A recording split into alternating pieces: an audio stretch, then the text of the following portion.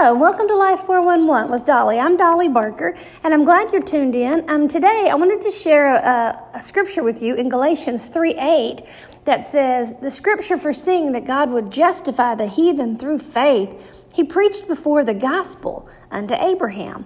Now, this is telling us that before he had preached the gospel, he told Abraham the good news. And let me tell you what it is. It says, in you shall all nations be blessed. So then they which be of faith are blessed with faithful Abraham. Okay, so if all nations are going to be blessed through Abraham, that's because Jesus was his seed. So anybody that's called upon the name of the Lord has the blessing of God on their life. Not a blessing, the blessing. The same blessing that God put on Abraham. If you look over in Genesis 22 in the Old Testament, this is where the reference is. He tells Abraham, let me find it. It says, in blessings, I'm going to bless you. In multiplying, I'm going to multiply your seed as the stars of heaven and as the sand which is upon the seashore. And your seed shall possess the gate of his enemies. And in your seed shall all nations of the earth be blessed, because you've obeyed my voice. Because of Abraham's obedience, God was able to perform the covenant that he was going to do, and it came right through his son, Jesus. And then when you got born again, it became yours. And the blessing, not a blessing, the same blessing that was on Abraham, Isaac, Jacob, Joseph, etc., etc. That same blessing that made them all wealthy and favored and couldn't be taken over, couldn't be dealt with their enemies in a strong way. You know, God always made it to where they would triumph over their enemies. It tells us in Deuteronomy 7, you shall be blessed above all people, and there shall not even be male or female barren among you. The Lord's going to take away from you all sickness and put none of the evil diseases of Egypt, which you know about, on you. That's in Deuteronomy 7. He loves you, he blesses you, he multiplies you, he blesses the fruit of your womb and your land and your corn and your wine. I mean, all these blessings. There's blessings in Deuteronomy 6, 7, 8, 11, 28. I mean, so many blessings that the church is not really partaking in because we're still dealing with the fact that we think we're sinners. I'm going to tell you right now, Jesus died for your sin. Do you know in the Old Testament, in order to come into the presence of God, you couldn't do it. You had to make sacrifices. You had to have all kind of rituals take place. And then even after everything had been performed according to all the laws, even then, only the high priest could enter in to the Holy of Holies. You still weren't allowed. And even when that guy went in the Holy of Holies to make intercession for you, they put bells on his skirt. They tied a rope around his ankle. Because if he got in there and there was sin in his life, he would have dropped over dead and they would have had to pull him out.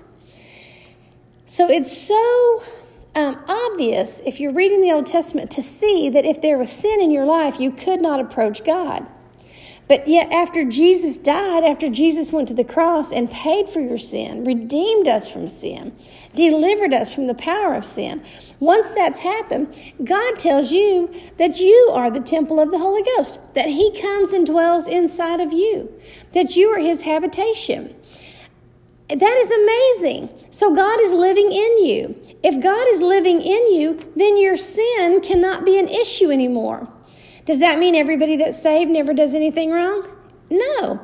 If we were still under the law of sin and death, that we were going to die if we were in the presence of God and we had sin in our life, then after you got born again and you did something wrong, instantly you would drop over dead. That's not happening to all believers. Listen, you are redeemed. You have been sanctified. You have been justified. It's like you've never done anything wrong. The Apostle Paul explained it like this. I want to do the things that are right, but I don't. And the things I don't want to do, I keep doing. And the things I do want to do, I don't do them. And there's this war going off inside of me. So he was saying, I serve God with my spirit, but my flesh still serving sin. Yeah, we're all still doing stuff wrong. The holiest, most righteous person you know has still got some areas in their life that they're working on. It's not about you trying to do this thing by works. If it was possible that any of us could do it by works, I believe Adam and Eve could have pulled off one rule. They couldn't do one rule. What makes you think you're going to possibly do the 10 Commandments or all the laws that are in, Leviticus and Numbers, all these things that are in the Bible? There's no way. Listen, receive forgiveness of every sin. It's done. Receive salvation from Jesus. Once you receive it and understand that that's God's plan and his way is better than man's way, then receive his unconditional love. Let him reveal to you how much he cares about you. Let him reveal to you the plan he has for you. And then let him show you and give you and pour out upon you his blessing.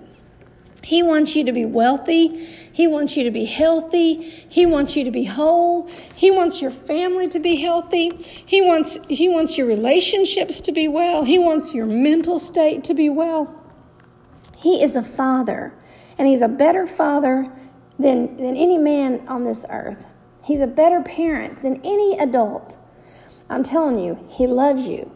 And don't let sin or your failures or your weaknesses or your insecurities, don't let your past mistakes or even mistakes you're currently making right now or a mistake you're going to make 5 minutes from now, don't let them keep you from receiving the blessing of God on your life. You focus on where you're going. Quit looking at your mistakes.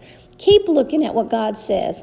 You are blessed. Everything you put your hand to prospers. You walk in health. Your seed is blessed.